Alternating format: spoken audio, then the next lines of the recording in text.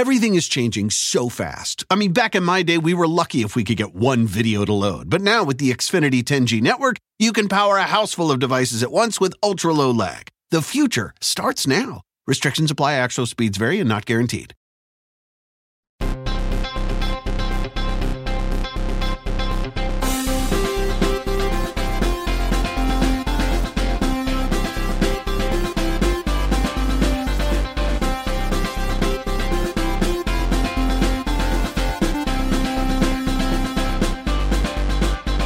Welcome to Pod Save America. I'm John Favreau. I'm Dan Pfeiffer. On today's pod, White House Press Secretary Jen Psaki is here to talk about how the president intends to get his agenda through Congress. Dan and I dive into the roiling debate over popularism and the future of the Democratic Party. And we react to the news that AT&T funded the right-wing propaganda network OAN with a game we're calling Two Truths and a Big Lie. There you go, Dan. Just for you. But first, two quick notes before we start. Philip Picardi's podcast Unholier Than Thou is back. Season 2 is all about the wisdom of people falling down, getting up, and trying new things as they navigate re-entry into a newish world. Catch up on the first episode with Samita Mukhopadhyay, former editor of Teen Vogue, as she and Phil dive deep into the lessons of grief and how to build relationships over time. Also, check out Jason Concepcion's new fan culture podcast, X-Ray Vision, if you haven't already. Each week, Jason is joined by panelists and guests for deep dives into your favorite films, TV shows, and comics, including the Marvel Cinematic Universe, Star Wars, and so much more. Follow Unholier Than Thou and X-Ray Vision wherever you get your podcasts. All right, let's get to the news. President Biden is dealing with a delightful set of challenges right now: a pandemic, an economy that hasn't fully recovered from the pandemic, an ongoing assault on democracy by the other major political party, and two extremely annoying Democratic senators who continue to stand in the way of his agenda passing Congress. Here to talk with us about how much fun she's having answering only the most thoughtful questions from reporters about all of this every day of the week, White House Press Secretary Jen Psaki. Jen, welcome back. Great to be here. Thanks for having me. So I know we've been friends for a long time, but I have to be a serious journalist right now and ask you some pretty hard-hitting questions about which tweets Ron Klain has been liking.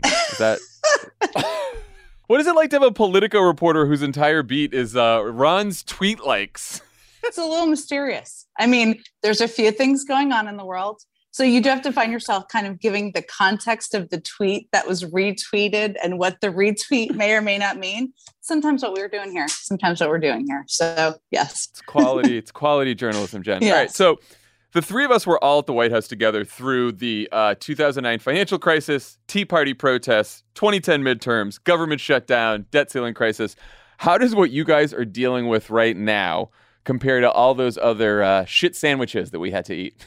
Well, I wish I could sugar honey iced tea. That's what I'm going to say as a government official these days, John. Oh, that's sugar honey iced tea. And episode title. One day, I just have to keep it PG, it PG.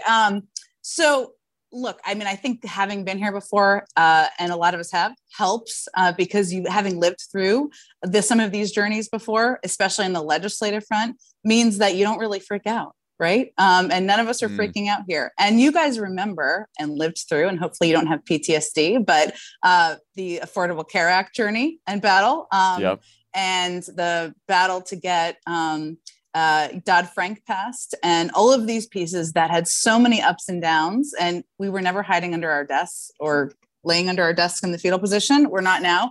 But yeah, look, I mean, we always knew that at this point in the administration, it would be hard. And it is hard, because there are things we control, there are things we don't control. Getting legislation done takes some time. It turns out democracy means people have a lot of opinions and different points of view, and they're going to argue them and voice them. And that's what's happening now. Jen, one of the things you have to deal with every day is sort of a lemming-like herding towards a particular narrative, right? So earlier, which seems maybe like 100 years ago to you, the narrative was Joe Biden is the next FDR and LBJ all wrapped into one, passing everything. Everything's great. And then for the last few months, it's been the exact opposite of that. Dems in disarray. The wheels are coming off the bus, et cetera, et cetera. What is the actual correct narrative about where you guys are in the presidency right now?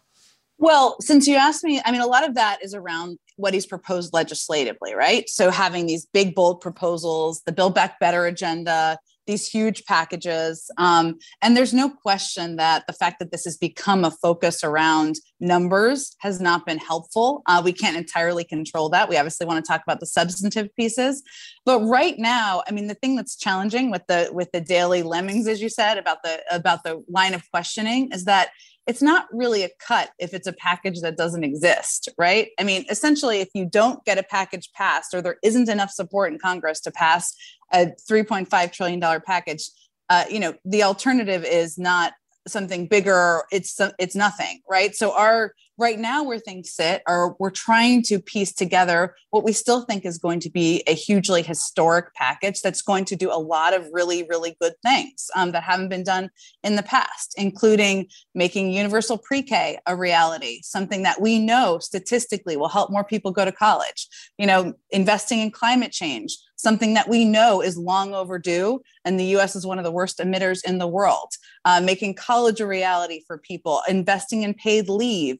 So sometimes we get a little, there's a shorthanding, or we focus on the process, the legislative process, hugely important, I guess, for reporters to ask about it, but we miss the point, right? And the point right now is we're trying to put together a historic package that will be bigger investments in a lot of these key things: climate, universal pre-K, paid leave, making clean water a reality than has ever happened in the past. And we get mired in, is it 3.2? Is it 2.7? What did Senator Manchin have for lunch? I mean, which we're kind of missing the point. So, that's the reality of what we're trying to do now. We think we're going to get there, but it's sometimes hard to break through the noise of the game of where the numbers are and what the emotions are of different members of Congress. I will not ask you what Joe Manchin had for lunch. I don't know. If it's something that's going to lead toward a package passing, I will get that lunch tomorrow. Whatever he wants. Whatever it is. I know you can't divulge almost any details. I mean, you can. You not can, to reporters, but to probably us. Won't. Come on in. Among friends. No one's listening. No one's listening. It's just us. No one listens to you guys, right? No one stops me on the street and says, "I heard you on Pod Save America." That happens all the time here. There's some reports that Manchin and Sinema themselves are disagreeing with each other so much that it's nearly impossible to square the circle. Right? There's people close to the White House saying this. Is there any truth to that? Or are you more optimistic than these reports? Yeah, don't feel that bad, everyone. Here's the thing. People negotiate a lot in public, this privately, of course, but a lot in public. And sometimes that's their job to do that. People want more of something. They want something to be smaller because they want to go run for office and say, I'm very fiscally conservative, or I want more and I fought for more years of a program. That's democracy working. Ultimately, when it comes down to it, no bill is perfect. It's not going to be everything that Joe Biden wants. It's not going to be everything Joe Manchin wants or Kyrsten Sinema wants or Pramil Jayapal or any member of Congress. It's ultimately a compromise, and you try to get to the best package possible. But ultimately, we can't do this forever. We're not doing this forever. Time is running short here.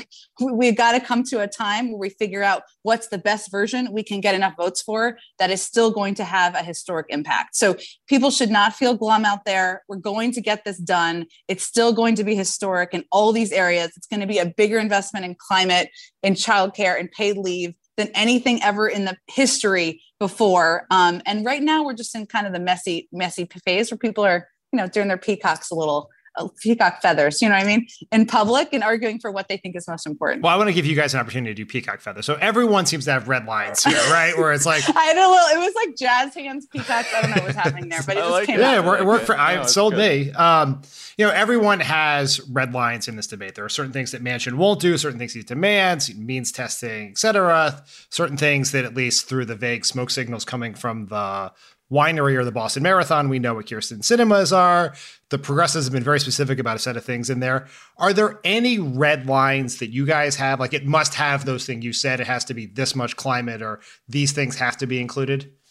I mean, what ultimately we want to get done, right, is to ease the burden on families, especially in areas like care. That's a big category, but childcare, elder care, those are things that impact people like us, right? You have parents, not that all of our parents are that old, but, you have parents, you have kids, you're trying to balance all these things. That's one area that's absolutely going to be in there. What the machinations of it are, that's what's being litigated now. Climate will absolutely be in there. That's important and that's vital. So the key, but it's a little different from when we had this debate about the American Rescue Plan, where there were basic things that we were demanding and red lines. The only red line, that still gives me a little bit of like agita, that phrase.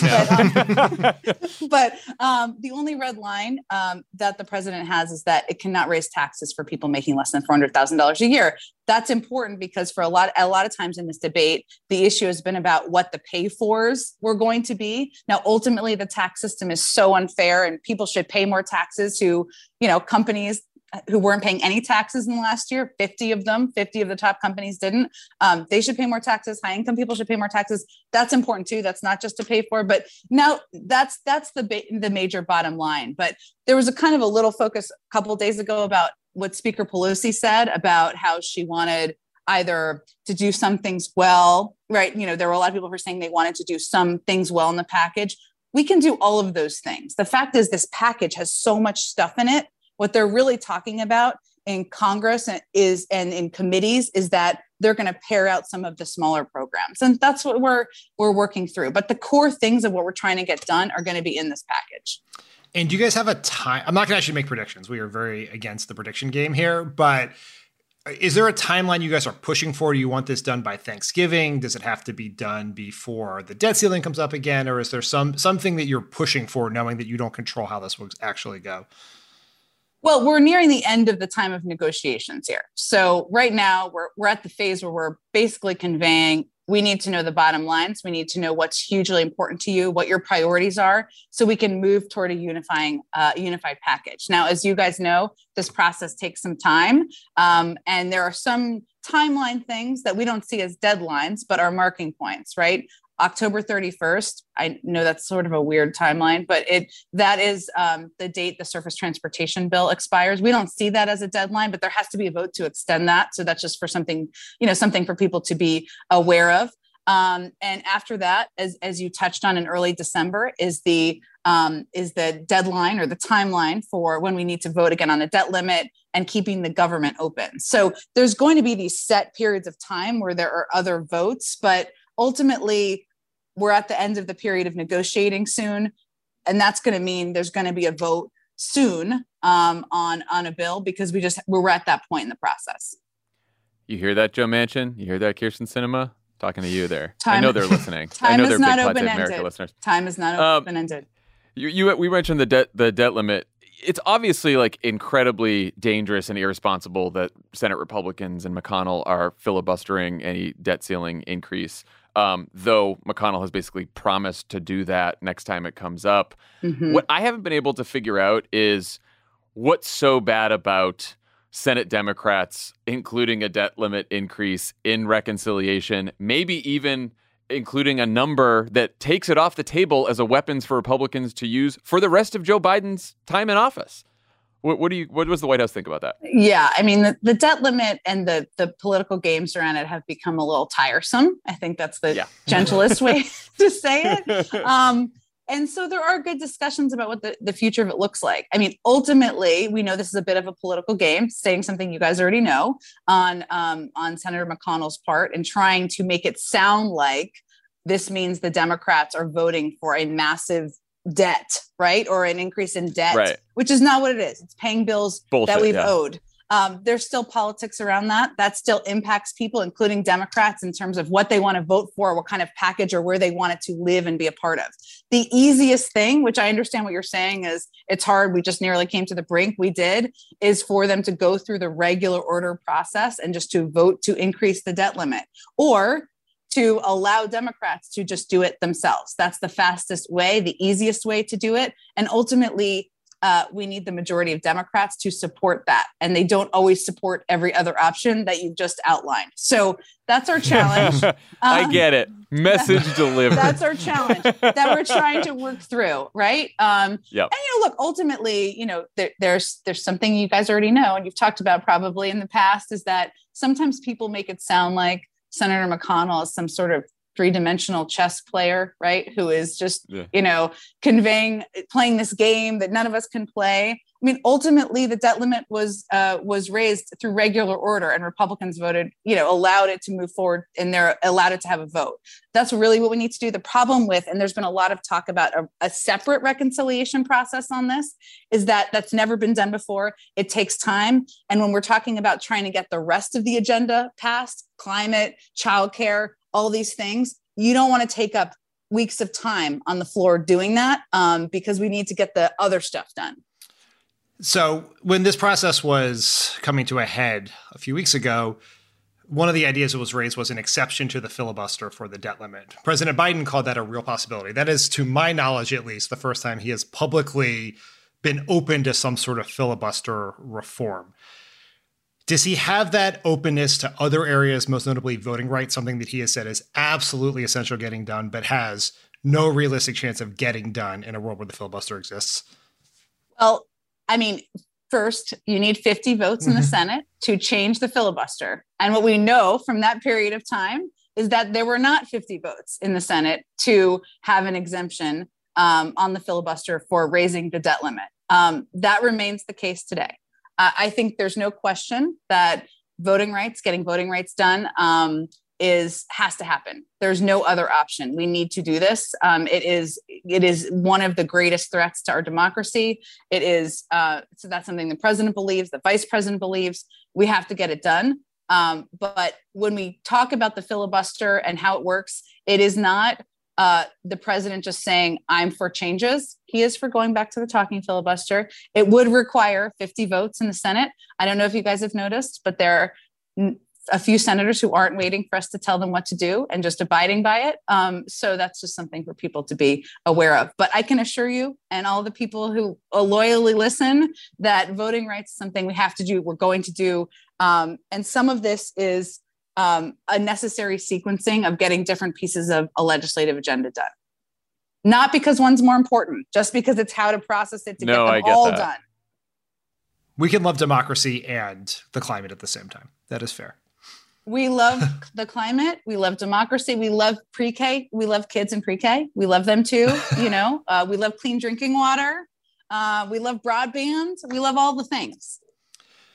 So Jen, President ran on a unity message. He talked about working with Republicans, has had actually a lot more success doing that in the first 9 months of his presidency than I think he gets a lot of credit for. But sort of below the surface, there's something very different and dangerous happening with Republicans. You have a pretty open plan to try to steal the 2024 election from him. You have Republicans in, trying to turn the January 6th insurrectionists into martyrs. And then in Virginia, last night, there was a very disturbing incident at a rally for Glenn Youngkin. Do we have the clip here? I also want to invite Kim from Chesapeake. She's carrying an American flag that was carried at the peaceful rally with Donald J. Trump on January 6th. I ask you all to rise and join us as Mark Lloyd leads us in the pledge. Cool. Really cool. And so I know, Jen, I know the president has talked a lot about the challenges of our democracy. I'm just curious sort of what his reaction is to some of these things that are happening out there that are threats to the democracy, and whether, we're going to sort of, that's something you expect to have him talk about more, obviously, as you get through the many sugar, honey, iced tea sandwiches on the current menu. But that's for my mother-in-law. It's very good. We're bringing it to the Pfeiffer household right now. Bring it. It's lengthy, but you can feel free to steal it. Yes. I mean, look, I think one thing, yes, people will hear the president talk about this more. And I think just because we have a lot going on in the agenda right now that's consuming a lot of the oxygen, it shouldn't lessen anyone's understanding of the focus on some of these key pieces. I mean, look at the January 6th Commission and the work that they're doing. And as we've approached that, not only has the president spoken out about how this was the darkest day in democracy, but as we've considered, and we'll consider them case by case, we have not granted executive privilege to the request from the Trump administration on documents or on individuals to date. We'll keep considering because we need to get to the bottom of what happen that day, and we can't stand for it. I mean, the Virginia race is really, I mean, I'm a Virginia resident, so this is like a little close to home here. It's a little scary. As a progressive woman in the suburbs, we need to pay attention to what's going on here because this could really change things for us. And, you know, I think what is happening a little bit, or this is, I guess, my assessment, is we're kind of normalizing people who are not Trump, but are Republicans as if they're fine. And some we can work with on certain things. That is part of the unifying message. Roads are not a partisan issue, right? Even universal child care is not a partisan issue, clean drinking water. But ultimately, when you have people who are denying climate change exists, not allowing women to make choices about their own health care, that's not moderate. That is not normal. And that should not be normalized. And so some of it, I think, is needing to make clear that being unified does not mean every Republican in Congress is agreeing with us on everything. They're not. There are going to be things we can work with some Republicans on to move them forward. And by necessity, we have to do that to get some things passed. But it also means calling out when things are not mainstream, are not even moderate, and are not and shouldn't be considered that way. And there's a lot of things that fall into that category that kind of wash through and they really shouldn't. Is President going to go back to Virginia to campaign with Terry McAuliffe again before the race? I suspect he will. All right. Yeah. I was just wondering, has working in the White House started to feel a little more normal than when you guys first got there, or has Delta kept it pretty weird? It's still a little weird. I mean, because we do all of not all, but we still do a lot of meetings in our offices on Zoom. And so what's missing, which is just sad, is that moment where you're in a meeting and there's 40 people in there and you say, oh, look, there's the science advisor. I'm going to go ask him about Mars. I don't know. I mean, you know, there's all these experts in here and you just run into them in meetings. And sometimes you didn't even realize you had a follow-up question, and that doesn't exist. And so I have a bit of a sadness for this amazing group of people who work as a part of the press team who haven't experienced that, right? Where you're just in and out of these meetings and you look over and you're like, wow, there's a world-renowned economist. I mean, we're all nerdy here, right? So we all think this is cool. You know, that's a cool thing. Right, it's cool. There's Gina McCarthy, you know, there's Susan Rice. And that doesn't exist as much. And so, you know, and I think that's part of the White House experience. So a lot of people, I mean, you guys know this because you've been in here, you know, I wouldn't be able to do my job if I didn't have the team that works for me, right? And they are embedded with these policy folks, but they don't get to experience things in the same way. There's no South Lawn events. There's no events in the East Room the same way. Now, the side benefit, there is one benefit, is I hate heels. I really hate shoes. And I was telling you guys when I came on, I wear sneakers basically all day under my desk. And I got up to go check on something like in somebody else's office, and I was wearing a black shoe and a cream colored shoe, and the Kenya delegation is here, and they kind of looked at me oddly. So there are things like, you know, you can get some things done while you're in your office, but there is an element of it that's missing that makes me a little sad for the people who haven't experienced working here before. Yeah, not sitting at my desk all day in a tie every single moment would be kind That was the only upside to the various government shutdowns. In this way. Oh, so there you go, Joe Biden. That's change you can believe in. All right, Jen, I did something that I didn't even do when I worked in the White House, which was in preparation for this interview, I watched the briefing yesterday. So I just have a very so many supply chain questions. I felt so bad for you. I was like, leave her alone. Enough of the supply chain questions. She answered it. You're not going to like this question, John, because Jen. Important issue. I'm deeply nerdy. Dan knows. I was going to say, as our friend and a high government official, I need to know whether you can personally guarantee that my children's Christmas presents will arrive on time. Look, can you do that? I'm going to give you a little preview of how I'm going to approach this in the briefing, which I have not yet done. And I will inevitably be asked this question. Dan, can you point out to me a past president who has ever guaranteed the timing of packages arriving at people's homes? Chester A. Arthur? Right. Even the Biden-Harris administration cannot guarantee the arrival of the timing of packages. Look, this is actually, I mean, all joking aside, it's actually a hugely important issue. it is an example of how we sometimes dumb things down. Not you guys. Thank you for what you're doing. And I try not to either, but of what's happening for the American people, right? This is not an issue of like Joe Biden ruins packages that won't arrive at your home. I mean, this is crazy. This is an issue of the fact that demand for goods is way up. It has been through the pandemic. And when we were in the pandemic, manufacturing facilities shut down because of the pandemic. They weren't producing as much supply. And these goods that are going to ports around the country, including the ports of Los Angeles, they never had this many goods coming through them. It's up massively, almost 20%. And so we have to try to fix it. That's what we're trying to do in government, right? It's not, it's been kind of shorthanded into we're ruining Christmas, which is why you asked me. We're not. You may be too gracious to point this out in the briefing room, but last year during Christmas, when someone else was president, there were a few delayed packages. Just a few. If I recall. Just a few.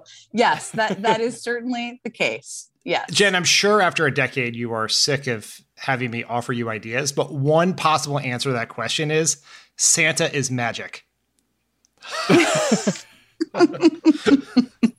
Right.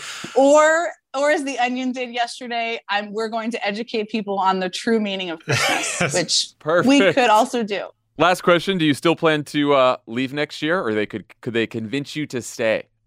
Well, since my husband is a listener of Pod Save America, and I'm not sure my children are yet, look, I think when I came into this job, I knew I would be here for not an unlimited period of time. So sometime next year, it'll probably be time for a new person, a new face. That is not because I don't love government. I do. I don't love doing this job. This job is amazing. It's an honor to do it every single day, even when there's questions about the dog in the briefing room or whatever crazy thing comes out of nowhere.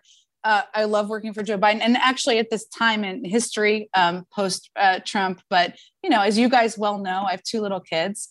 They're very tiring, as I can confirm from, I think I built like a small rocket ship this morning and colored before I came to work. Wow. And that sounds very dramatic, but those little kits that they send you. So, it's also sometimes it's time for kind of new fresh face perspective and all of that as well. So sometime next year, I don't know exactly when yet, but I'll be there till then. Greg, I hope that was a satisfactory answer. I know, it's really careful. I have an audience, as some have once said, that's an audience of one for that answer.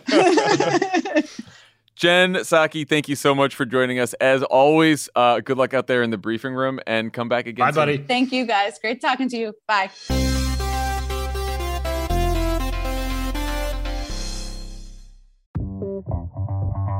Beyonce, Ketanji Brown Jackson, the lady who spent 500 days in a cave. Women are all around us. And this Women's History Month, the Crooked Store is celebrating with a pop-up shop featuring favorites from women of color founded companies. For a limited time, the She Commerce pop-up shop has everything from delicious goodies to kids' books to candles, all from small companies that we love. It is a great way to support women of color while treating a woman in your own life. Maybe that's yourself, to a sweet distraction from the endless horrors that we face every single day. Happy Women's History Month to all. Check out what's in stock at crooked.com/store for this month only. All right. You know how much I dislike extremely online debates, but I am making an exception for one that Ezra Klein kicked off this week about the future of the Democratic Party because, Dan, it's a debate that you and I have talked about on the show. A debate that I basically turned into 2 seasons of The Wilderness, and one that you wrote about in the message box this week. I know you've written about it a bunch before as well. At the heart of this debate is a diagnosis and a prescription from Obama 2012 data guru David Shor. Shor's diagnosis, as Ezra explains it, is that with each passing election, Democrats are winning more college-educated white voters and fewer non-college-educated white voters. Then, in 2020, Democrats also lost ground among Black and Latino voters, with the sharpest drops coming among non-college-educated Black and Latino voters. So this increase in educational polarization disadvantages Democrats, both in the Electoral College and especially in the Senate, because college-educated voters live mostly in bigger cities and surrounding suburbs, while non-college-educated voters are mostly rural. All this means that it will be almost impossible for Democrats to keep winning 51 Senate seats, let alone 60, without winning some Republican-leaning states that have more non-college-educated voters than college-educated voters. I will stop there just to see if you have anything to add to this diagnosis of the problem, which I will also add that most people on all sides of this debate generally agree with the diagnosis. But what do you think about it? I think that's an excellent and very thorough summary. You had me at an Ezra Klein column about a roiling Democratic online debate. Like that's really our sweet spot. Going. Yeah. Then I really get you going talking about educational polarization, right? That's right. When that's a bunch of people turned it up in their cars. But I would encourage people to go to the Ezra Klein column about this that was online this weekend, because in it they have a very interesting little widget, I guess you'd call it, where you can play around with polarization and Democratic popular vote margin to see how Democrats would do in the Senate. And I think there's one prediction that David Shore has in the Ezra Klein column that I think speaks to the tremendous challenge that Democrats have.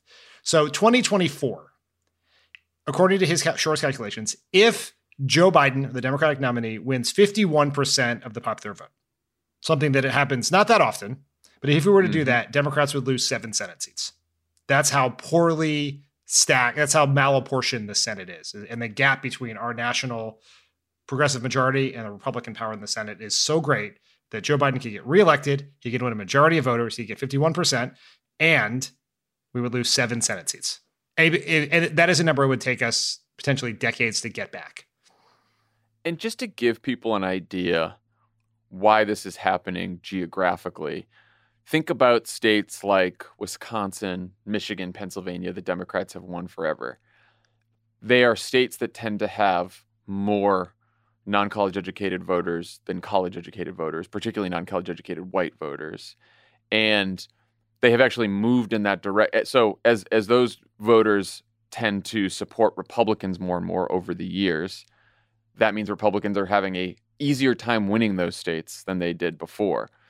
Also, a lot of those states in the Midwest and a lot of rural states are sort of losing population to some states with a lot of bigger cities. But the problem is, as the college-educated voters are moving to those states with the bigger cities, those states are already blue. And so adding a whole bunch more college-educated voters, we're seeing it's helping in states like Georgia, in states like Arizona, in states like Texas. But there are not enough Georgias, Texases, and Arizonas to counter what's going on in the rest of the country. That's basically the heart of the geographic problem the Democrats face, and it's a problem in the Electoral College, but it's an even bigger problem in the Senate. And this is aside from the gerrymandering we always talk about that screws up the House. This is like if there were no gerrymandering at all, this would still be a gigantic problem for Democrats. It is. Just to give you an example of how anti-democratic institution the Senate is, it is now, right now, technically possible for 18% of the U.S. population to represent a Senate majority.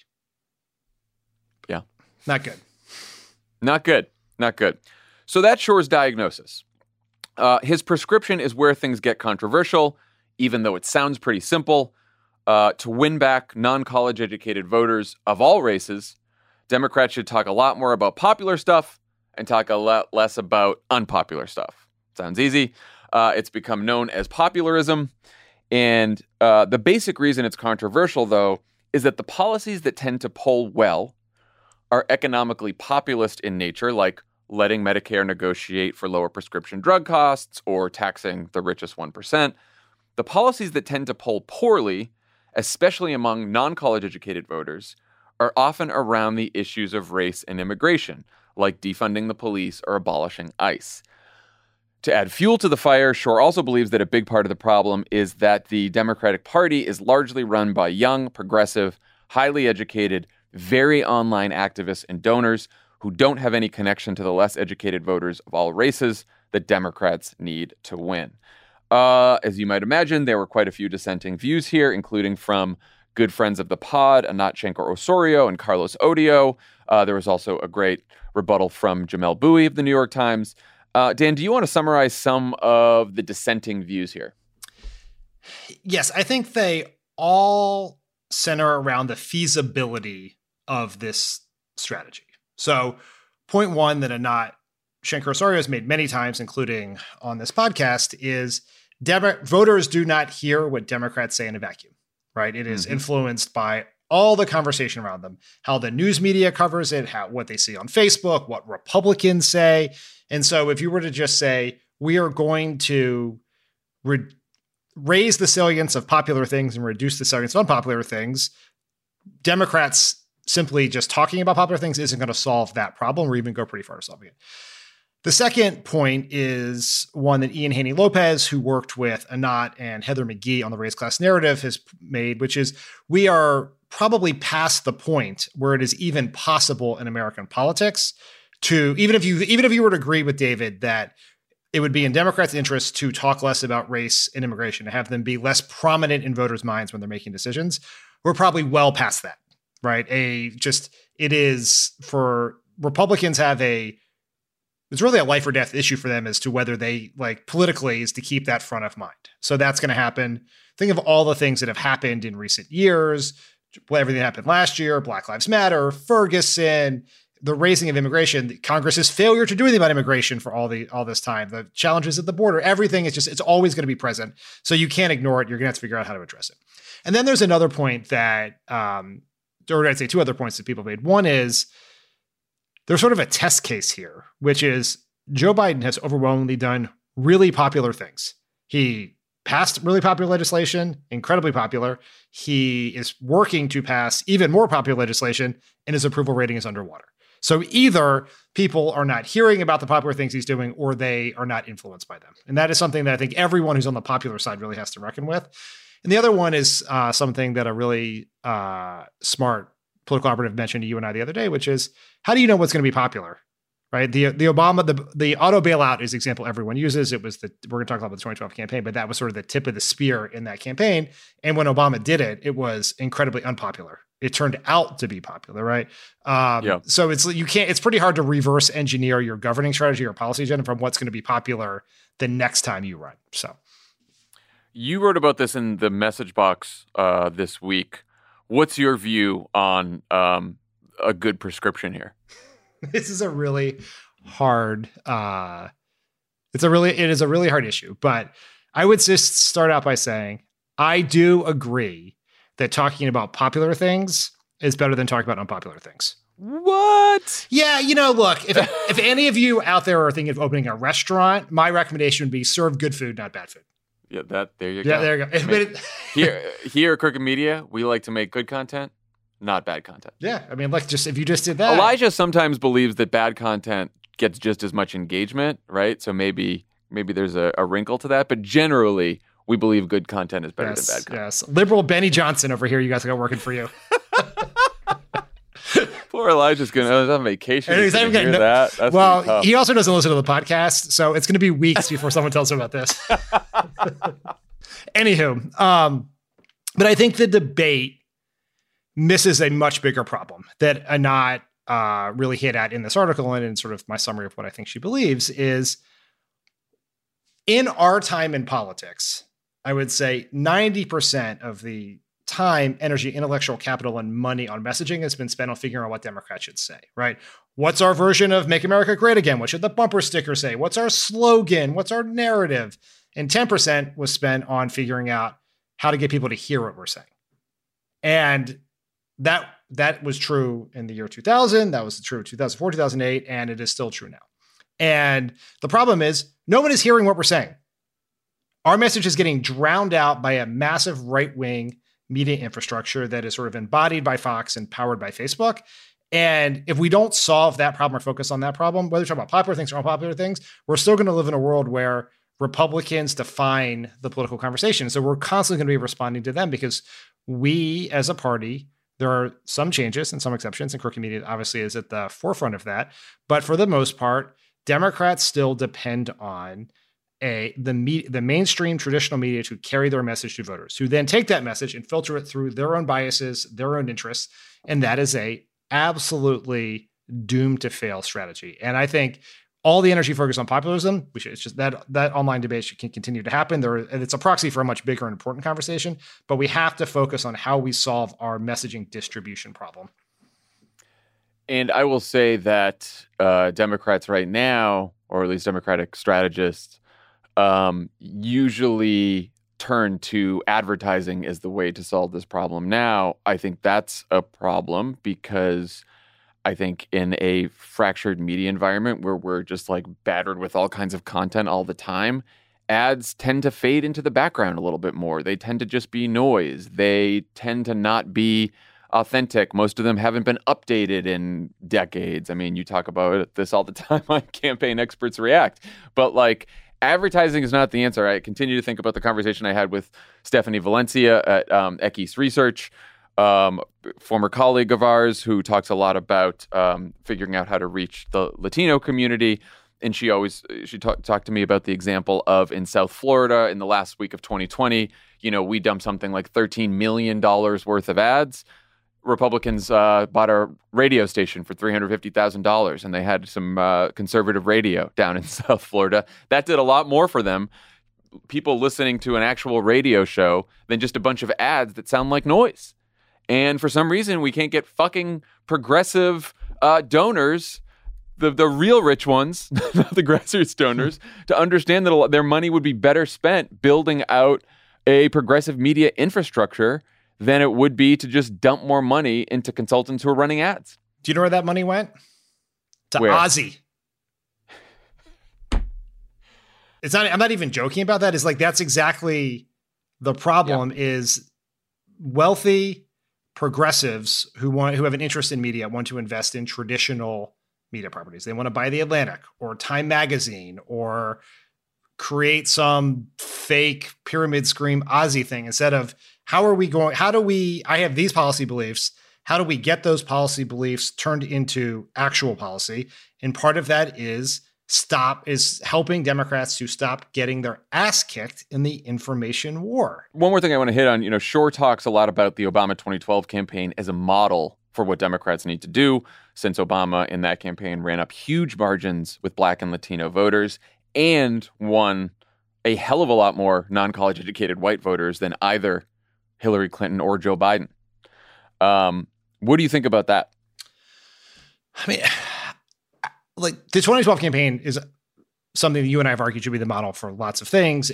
That's the coalition that Obama won with is the coalition that Democrats need to reconstitute in order to have a chance at having the Senate majority for longer than the next year, to, having a electoral college coalition that's more in accordance with the size of our majority. Like that is what you need. That's not what the math demands if you want to keep winning Pennsylvania, Michigan, Wisconsin. Let's not forget, Obama won Iowa and Ohio in that election, right? And almost won North Carolina, or came about as close as Hillary and Joe Biden did, and won Florida. Can't forget that. He won Florida.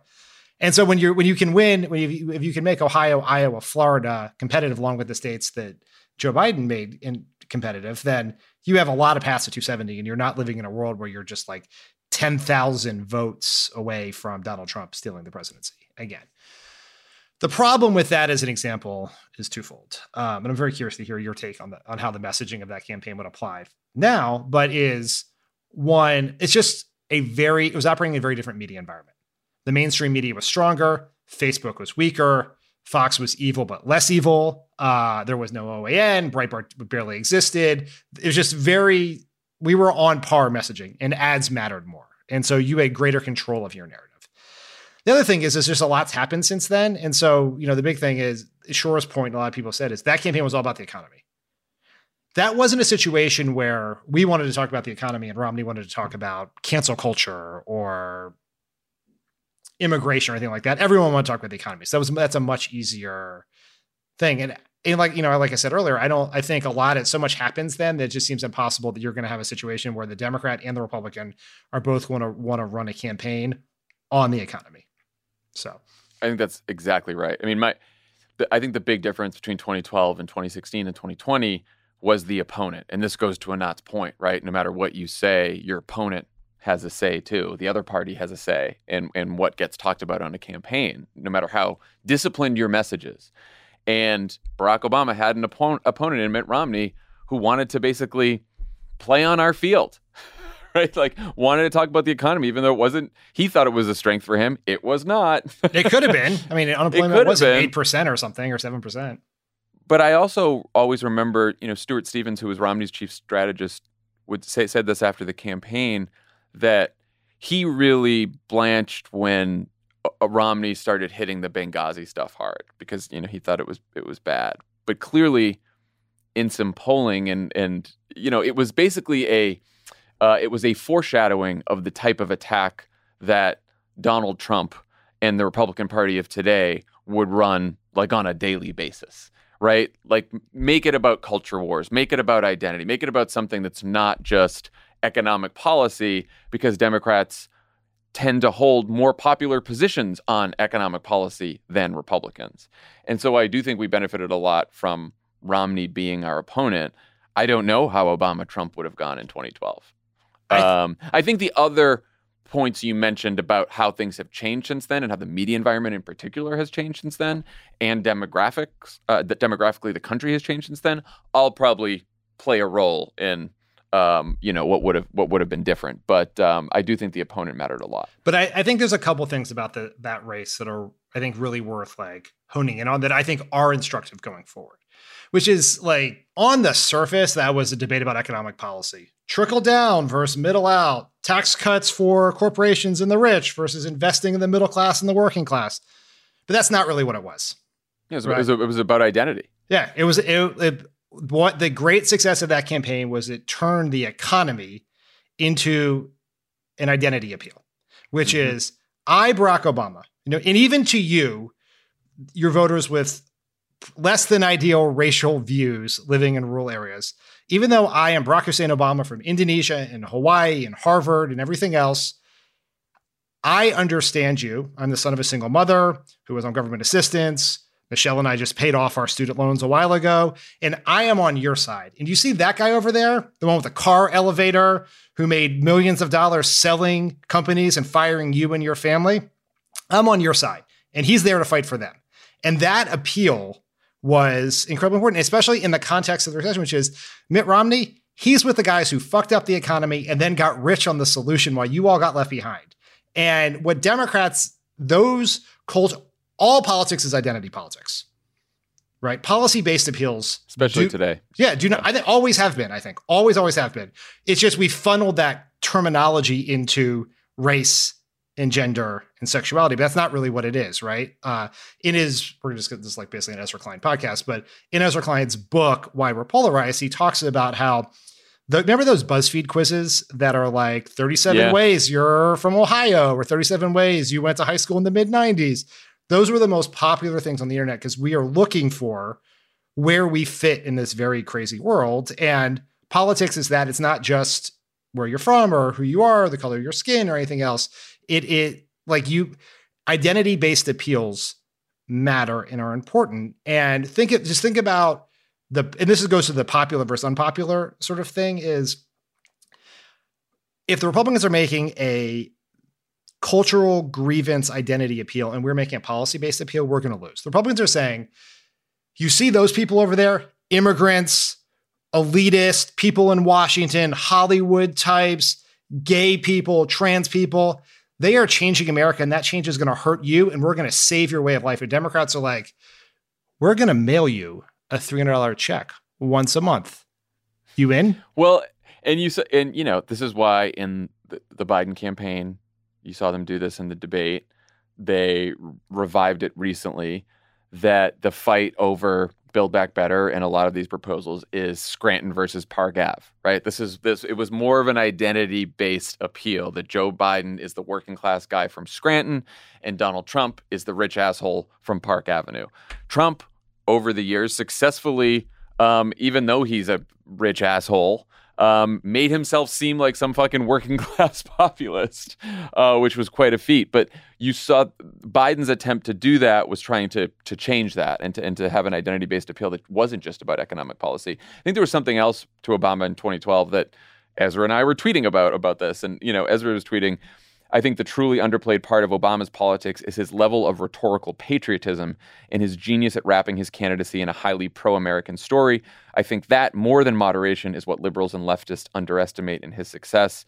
I completely agree with this as someone who helped him write a lot of these speeches. I thought his rhetorical patriotism was also more honest about America's faults than a lot of politicians are, which is why it worked for both folks on the left and folks in the center and center right, maybe. And then, Ezra pointed out that the right correctly understood that Obama was doing something very dangerous for them, constructing a patriotic story identity in which the real Americans are the ones who recognize and work to overcome our flaws. That is what I have been looking for in Democratic candidates since then, is who can tell that kind of story. I think that with his message about the soul of America being at stake, Biden did get close to that.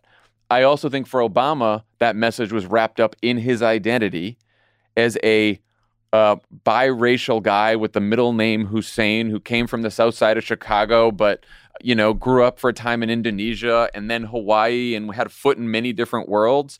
His identity and the story he told at the 2004 convention about himself and his family were part of his message and part of his appeal. And I say that because, and I saw Amanda Lippman made this point during this debate, is that you cannot always separate message from the messenger. In fact, you can never separate it, right? You can't. No, you can't. Yeah, you can't separate the message from the messenger. And that part of the story you tell and the identity you convey has to do with who you are, not just what you say. And that's something that we need to keep in mind with candidates as well. I do think in terms of other things that strategists and organizers can take away from this debate. Do you have any other last takeaways for folks? I think we have to understand why the Republican message has been so powerful in this media environment and understand all of the incentives that ensure that identity-based cultural appeals travel so far in this media environment, and think about how we take our message and our agenda and package it in ways that can actually move in this media environment. Because we should, your point about ads is really important. Ads certainly matter. We need to spend more money as a party and more creative ways to get our message in front of voters. But Donald Trump almost won in the middle of a pandemic that he had absolutely screwed up against a great candidate running a better campaign. And Joe Biden had tons more money. That's because Republicans dominated the organic media space, right? The quote unquote earned media space. And we got to have to figure out to make our message travel that way, because our policy-based message ain't breaking through. We've seen in the polls that showed the only thing people know about Biden's agenda is the price tag. And that's suboptimal. And I will say that, even though I used to write speeches for a living, I'm not someone who thinks that a good message can fix everything. But one of the only things a campaign can control is what they say. What the candidate says, what the field organizers say, what the volunteers say, what the ads say. You can't control what your opponent says. You can't control what the activists in your party are saying. You can't control what the press is saying. You can only control what you say. And I do think that's why it's really important to come up with a message that's appealing. I also think, the idea that we can afford to keep losing non-college educated voters of all races because there's some bigger pool of college-educated voters just waiting for us to knock on their doors is a fallacy. And I do think that sometimes, and by the way, that is back to the diagnosis, that the diagnosis part most people agree with. And I do think sometimes we lull ourselves into a complacency that there are a whole bunch of progressives who think just like us out there, and they're just not voting that often. And if we just go knock on their door and tell them our message, they're going to come vote. Because the truth is, even mobilizing younger, more diverse people who don't usually vote requires persuading them to understand that casting a ballot is worth it. And that takes work. And I don't think that we do the work of persuasion well enough. Anat has said this on our pod. She said this many times. The job of a good message isn't to say what's popular, but to make popular what needs to be said. And I don't think that we've thought enough about the work of making popular what needs to be said. because I think we are in a lot of Twitter echo chambers, and sometimes we just say what we believe and say what we think is right, and it is the right thing to believe, but we have to figure out how to say it in a way that is appealing to the most voters possible. And Ian Haney-Lopez had a great point on this as he was writing about this. Again, Ian Haney-Lopez worked with Anat, worked with Heather McGhee, all of them on the race-class narrative that we've talked about a lot on this pod, a lot on The Wilderness. He wrote, Democratic messages alienate voters when they are predicated on a sense of identity that voters do not share. For instance, defund the police and abolish ICE are deeply connected to a story of the police and ICE as white supremacist institutions that oppress communities of color.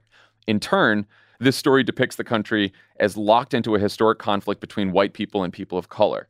It thus asks white voters to see themselves as members of an oppressive group they must help to disempower, and it asks voters of color to see themselves as members of widely hated groups that they must rally to defend. This framing is acceptable to many who are college-educated, white and of color alike, but not to majorities of voters. And that's a problem. You know, and I don't know that we have taken that problem seriously enough. And that is not to say that we should not be talking about police reform and reform of ICE and reform of our immigration system, which I think is Shore's point. And I don't think it's not Heather's and Anat's and Ian's. It's not our point. Like, I think we need to figure out how to talk about them better, right? Yeah, I think that's right. There are a couple other things that I think I've sort of thought of as we've been really pouring through the immense literature on the popularism debate, which I committed. We're just doing the third season of The Wilderness now, live. Well, it's like this is the Quibi version of The Wilderness. So, but R.I.P. It's funny because I feel like we also have to apologize to Tommy, since on Sunday morning, Tommy texted that he was so sick of the data nerd fights. And I was like, Tommy's gonna be so pissed about that. He's skipping right through this section. And I had to tell him that I was 1,500 words into a 3,000 word essay on it. Yeah, that was sad.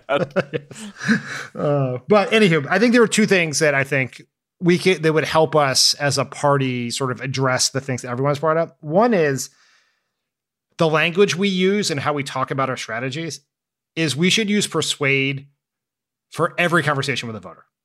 Right? Like we have persuasion universe and GOTV universe, get out the vote universe. And that is a really bad way of thinking about it. It's a poor understanding of how voters actually think. And it seems like a small thing to use the word persuade, but it actually, I think, affects how we think about the messaging, right? GOTV is the election's on this day, you can go vote here.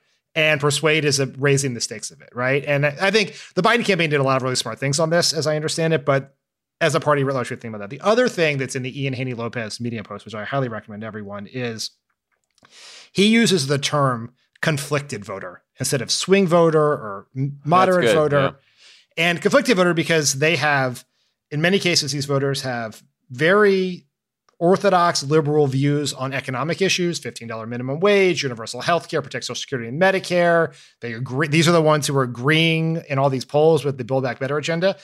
But they have conservative views on race, culture, religion, immigration. And so they're pulled constantly in different directions. And we have to think of them that way as opposed to just a bunch of Joe Manchins in exurban Milwaukee, right? And I think thinking about it in that way and how you appeal to them and how do you get to this side of the conflict as opposed to that side of the conflict is really important. Well, and where the race class narrative came from is that Haney and McGhee and Anat and all those folks who worked on it say that, like, the way to avoid having the debate be framed as white voters versus non-white voters, which does not help Democrats win, is to basically shift it. So you say you make the argument that a powerful few are using racism and xenophobia and misogynism to pit all of us against each other. To pit white and black and brown and men and women. That is the message that they suggest, which is to not avoid talking about race, to not avoid talking about immigration, but talk about these attacks as tools of Republicans to divide us against each other so that they can profit at the expense of the rest of us. And that to me, I found that more persuasive in a very difficult debate than just about anything else that I've read in terms of message. Yeah, and I don't think that's I don't think it's a silver bullet, and there's like research on it both ways, but I do think that's, That's the most I've been persuaded.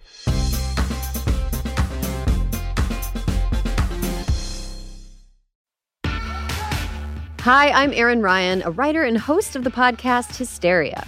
And I'm Alyssa Mastromonaco, former White House Deputy Chief of Staff and also a host of Hysteria. And this week, we were asked to talk about Women's History Month, and on behalf of women everywhere, okay, fine. Our show Hysteria is about the way news and culture impacts women in America every week of the year. From the latest on reproductive rights to the ways pop culture handles women's stories. And not just because it's March, okay? We exist the other 11 months of the year, too. What? Don't...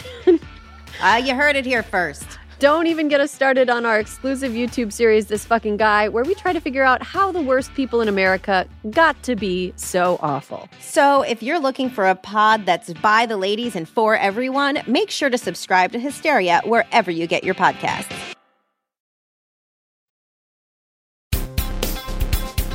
Okay, before we go, we wanted to talk about the recent Reuters investigation that revealed Donald Trump's favorite propaganda network, One America News, has been funded by none other than AT&T. The reporting is based in part on sworn testimony from OAN founder and CEO Robert Herring, who told the court that AT&T executives actually came up with the idea for OAN.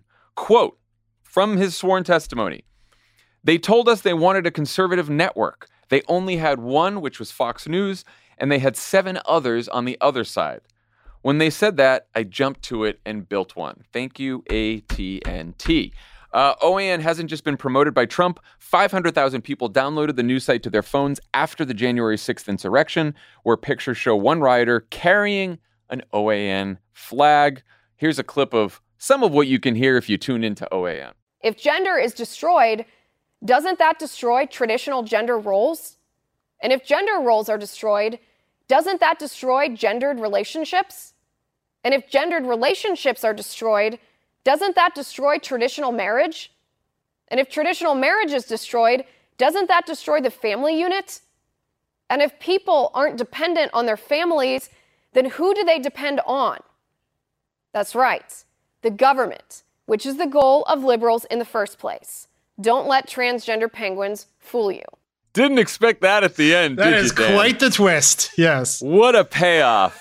What a payoff. You go through that whole thing, you're like, oh, it's typical right-wing bullshit. Where's it? Boom! Transgendered penguins. Gotcha. So good. So, first of all, fuck AT&T. Especially like the conversation we just had about the need for progressive media institutions, and we have the fucking one of the largest telecom companies in the world funding a pro-fucking insurrection right-wing network. And what's even more frustrating to me than that is the reason why they did it, which is just yet another piece of evidence that the Republicans have so overwhelmingly won the war on media that when the head of AT&T or the folks at AT&T tell Robert Herring they have 7 networks on their side, are they talking about the Crooked Media channel on AT&T? No. They're talking about CNN, right? They have convinced the world, and a lot of traditional media believes this, which is they are inherently liberal, and the only way to have balance is to add a right-wing propaganda network. So for every CNN, you need an OAN. For the... I guarantee you that the people that run AT&T also believe that when they bought Warner, that HBO was part of that too. Yeah. Oh, being the host. And you know what? And by the way, good for John Oliver, who works for a show at HBO, for like tearing into AT&T over this on this week's show, who were his corporate bosses. Well, were. Yeah, right. Were. That's right. Yeah. But so it is like, it's insane. It's the same reason why the Sunday show panels often have a Democrat or a reporter from like the New York Times and 2 Republicans, because even they, like, these are people in media who believe, are so in their own head about their quote unquote liberal bias that they have to put 2 Republicans on to balance out. You know, Peter Baker is one instance. So since our listeners might not be familiar with everything that's going on over there at OAN, we thought we'd play a little game where I read 3 statements about the network, and Dan, you tell me which one is actually not true. The game is called, of course, 2 Truths and a Big Lie. Can I tell you that we play this game, not the OAN version, but the actual version at the dinner table many nights in our house? Oh, wow. Yeah, we used to play I Spy, and then we added this wrinkle. I wasn't sure that a game that rewarded dishonesty was a good thing to bring to the dinner table, but yeah, how did Kyla do? she's alarmingly good at it.